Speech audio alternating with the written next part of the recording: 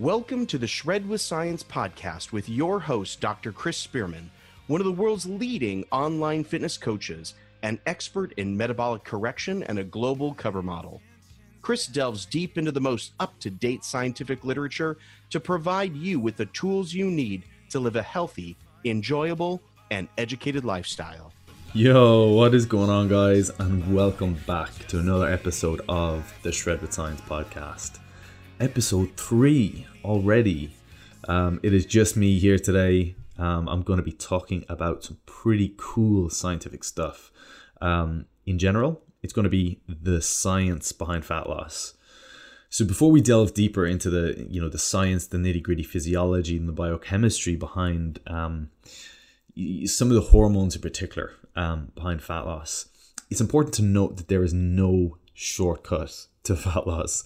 I can trust me, I've tried, and I've tried with clients as well. And often we are bombarded with fad diets with no real scientific backing whatsoever, no real substance. Although that being said, fat loss really isn't that difficult, or it's not as complicated as the media portrays it to be. And obviously, of course, if you have someone selling a product that is quite niche, it's often more beneficial for them to kind of build it up as like a massive issue.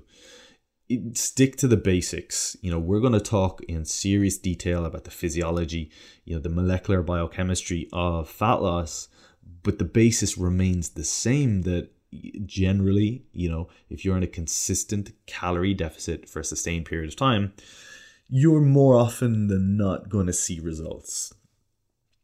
So that being said, obviously we're going to delve a little deeper into the biochemistry behind it.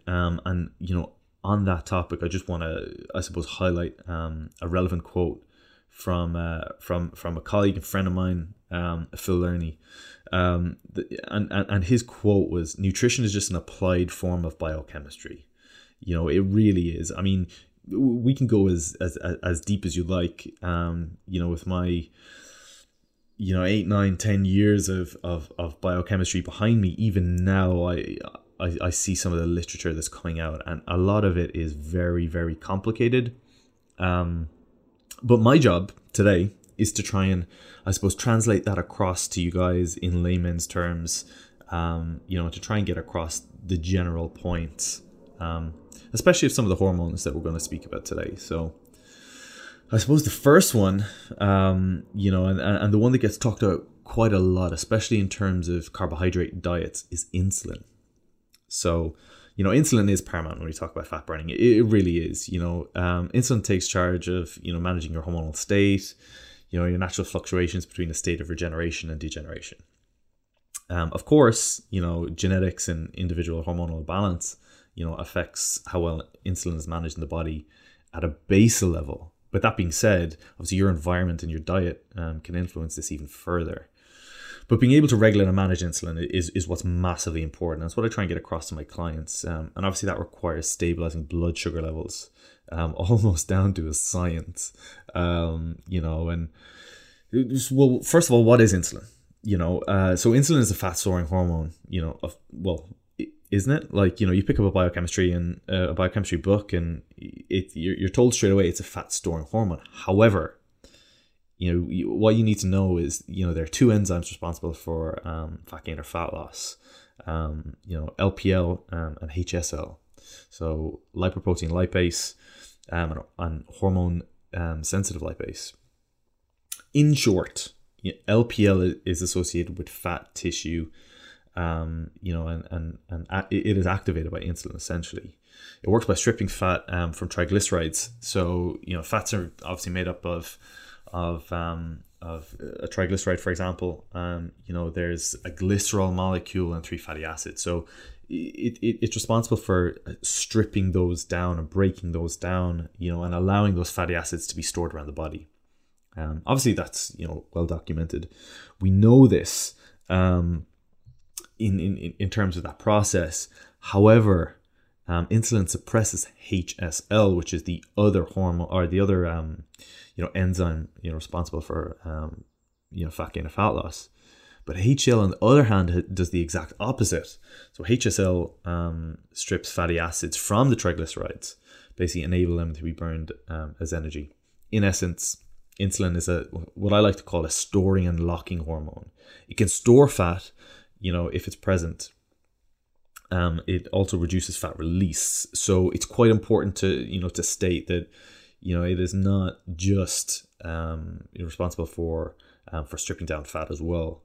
So, this is exactly why, if you see, you guys may have tried this before when you're on a low calorie diet, for example, you can, people who are like seriously insulin resistant, it can cause havoc, often causing a lot of muscle tissue loss, instead of fat loss, very often excessive weight rebound, insatiable cravings. You can correct me on that one. I think it's insatiable cravings. Basically, you just go nuts in terms of craving food. Obviously, we will talk later about leptin and ghrelin as well. But even after, insulin affects the freeing up of these fat cells, once the fat arrives at the actual cell itself, ready to be burned, insulin also, interrupts that rate limiting step at which, this fat burning process is called. Let me go. Carnitine palmitoyltransferase 1, I think. I just call it CPT1. And essentially, that's the enzyme that's responsible for the actual fat burning process, or the rate limiting step of that reaction.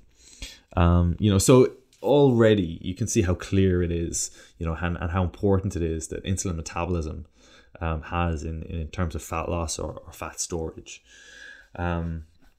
So as you can imagine, all of those things, in terms of like, this weaving complex of hormones already, and then you add hunger hormones in there, inflammatory compounds, brain chemistry, into the mix, and all of a sudden you've got like a concoction of just unregulated hormones, and your body just is completely out of whack. Obviously, what I do with my clients is, it is tailored, of course, but the principles remain the same. Obviously, as I become a better coach and educate myself, weekly, I think I always have different approaches, and as I develop as a coach, I'm better able to kind of distinguish whether a client may need, a carbohydrate-rich diet, or, maybe more of a ketogenic diet, even though I don't like the word ketogenic diet. It's not. I always try and have some form of carbohydrates at some. There will be exceptions, of course, but generally I feel like, especially in terms of what my niche is, in terms of metabolic shift, I feel like carbohydrates are massively important, and obviously that feeds into the whole insulin pathway. So the next hormone, obviously, and this is one that is going to shock some of you guys, is cortisol. So obviously cortisol is a lot more difficult, but it's probably one of the most widely misunderstood hormones in the human body. So tying back into what we just spoke about, cortisol also blocks LPL, and stimulates HSL. So contrary to what to popular belief or what people think, cortisol can be a fat burning hormone as well, but it can also be a fat storing hormone. Obviously, which of these pathways predominates the other is generally determined by other hormonal influences that take part. For example, cortisol with a high level of growth hormone, testosterone, endogenous or exogenous, depending on the athlete or the individual, results in fat burning. Whereas cortisol with a lot of insulin, primarily results in fat storage. But yeah, so leading back in, you can see how all these link in together. Like cortisol interrupts insulin metabolism, generally speaking, by causing the body to make even more insulin, and obviously then it's just a vicious cycle. So the misconception that the cortisol is bad, of course, if you're stressed, you release cortisol and it has a negative effect, but it plays a role. It plays a role, and I think as the years, especially the last 3 or 4 years in the fitness industry and with coaches becoming more educated on the biochemistry, they can actually see the positives for cortisol. Of course, if you're a bodybuilder or you're trying to grow muscle, obviously we say inflammation is bad, but you need some form of inflammation, you need some form of stress, you need some form of cortisol. Some of you guys will know Ben Pakulski, who's an IFBB pro, and he talked extensively about the difference between recovering better or adaptive response. So if on one hand you can recover better, more efficiently, but you're less likely to adapt if you make it if you facilitate that recovery process. So you can see the kind of flip side of the coin, especially with these hormones. Of course, one of the most obvious is your thyroid hormones. Most of you already know how critical these are in terms of regulating your basal metabolic rate.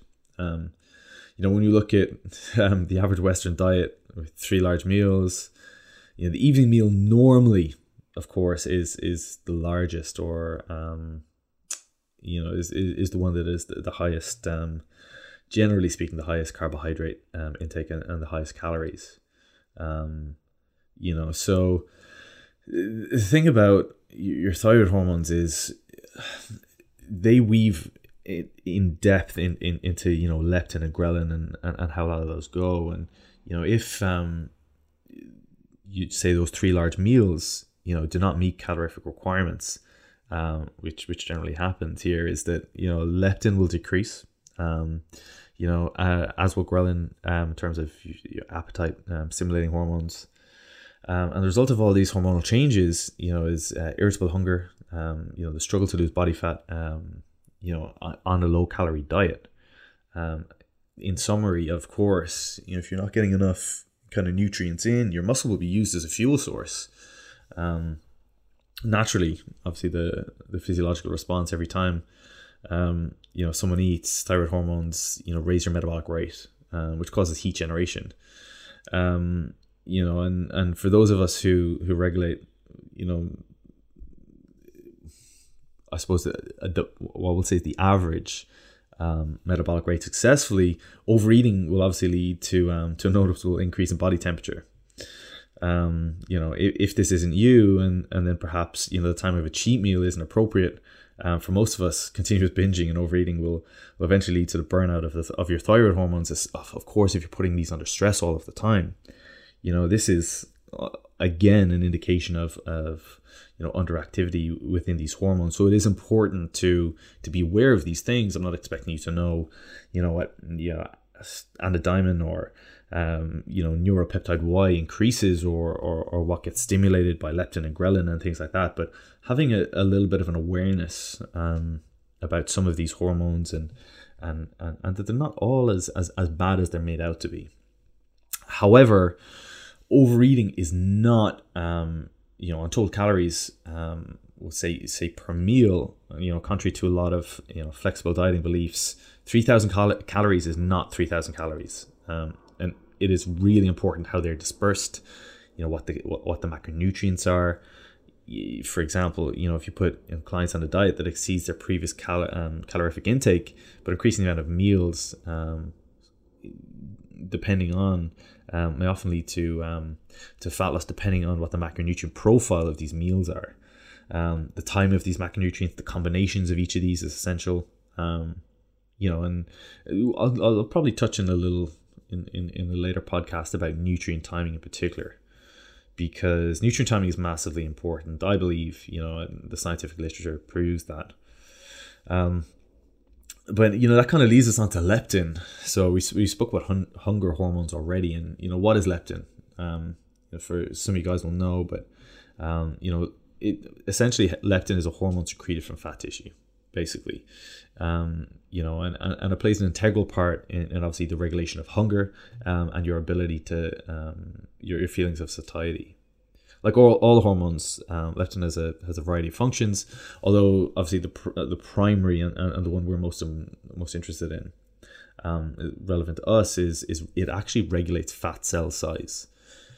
So the mechanism of action following the release of leptin from fat cells, basically a signal is sent to the brain, basically to reassure the body, the adequate food has been received, and now it's time to put the knife and fork down. For this reason, obviously leptin is extremely important when you talk about regulating, fat loss, albeit indirectly.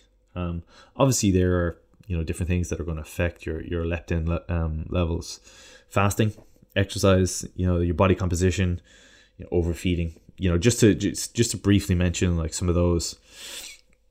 Obviously, body composition wise, for example, as we mentioned before, fat cell size is important, but fat cells secrete insulin. Leptin.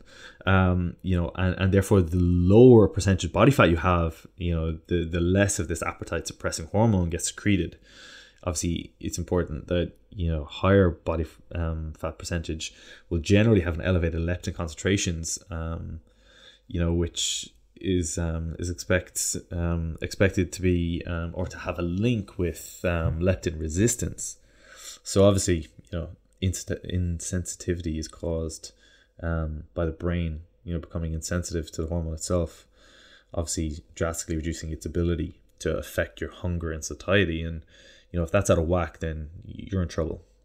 So obviously, of course, the leaner you get, the more efficient the regulation of these hormones are. And I say that about leptin, but that's very common with most hormones. If you have a well-oiled, efficient machine, then it's going to run better. And that's pretty obvious, of course. But yeah, obviously fasting, exercise, and overfeeding will all play a role in terms of leptin levels. If you delve deep into exercise, we all know that exercise burns calories, of course, and will lead to weight loss and therefore body fat store reductions. But not a lot of us will take into account overall body mass, including fat tissue, impacts your total daily energy expenditure. So even if you're losing weight, then to some degree, obviously your basal metabolic rate is going to decrease. What I'll try to say to a lot of my clients is, especially in the first few weeks of their program, of course, because of the way we structure food and the way we structure carbohydrates, they're actually kind of, I say growing tissue, but they're facilitating growth in the muscle tissue, increasing their glycogen stores, pulling water into the muscle cells, increasing the sarcoplasm of each muscle cell in particular. Therefore, they will increase in the weight or the volume or the mass of those muscle cells, and then obviously the scales are going to go up. They will be losing body fat as well. So the overall net change may not be much different for the first few weeks. That being said, because they have added more, we'll say, muscle tissue to their frame, their basal metabolic rate's going to increase as well. So it is important to take a lot of these things into consideration. You don't need to know the biochemistry behind it or the metabolic pathways that underpin all of these things, but it's important to have an idea about what's going on. The one thing I always get asked about, really, in relation to satiety and hunger is cheat meals. Yeah, and this is probably something I'll cover extensively. But basically, I have some rules. With my clients, and generally, if your body fat is in excess of, say, like 25%, then I'll rarely allow cheat meals. I think it's unlikely that you'll need one. Physiologically, it's from a psychological point of view, whether it's going to be more beneficial or detrimental, and that depends on the client. Then for clients who maybe are between the 15 to 25% range, I'll probably issue a cheat meal every 2 to 3 weeks, obviously depending on psychological factors around their nutrition. But then again, it is still not hugely necessary. It's more so from a psychological approach. However, if you've got athletes or clients that are around the, I suppose, 10% range, we'll structure in a refeed, which is obviously it's a less guilty form of a cheat meal. It's obviously, we regulate what foods are going to be optimal, and kind of monitor that process. Although there's things that I'll do even if a client's having a cheat meal. Generally speaking, we'll try and have a low carb day the day afterwards.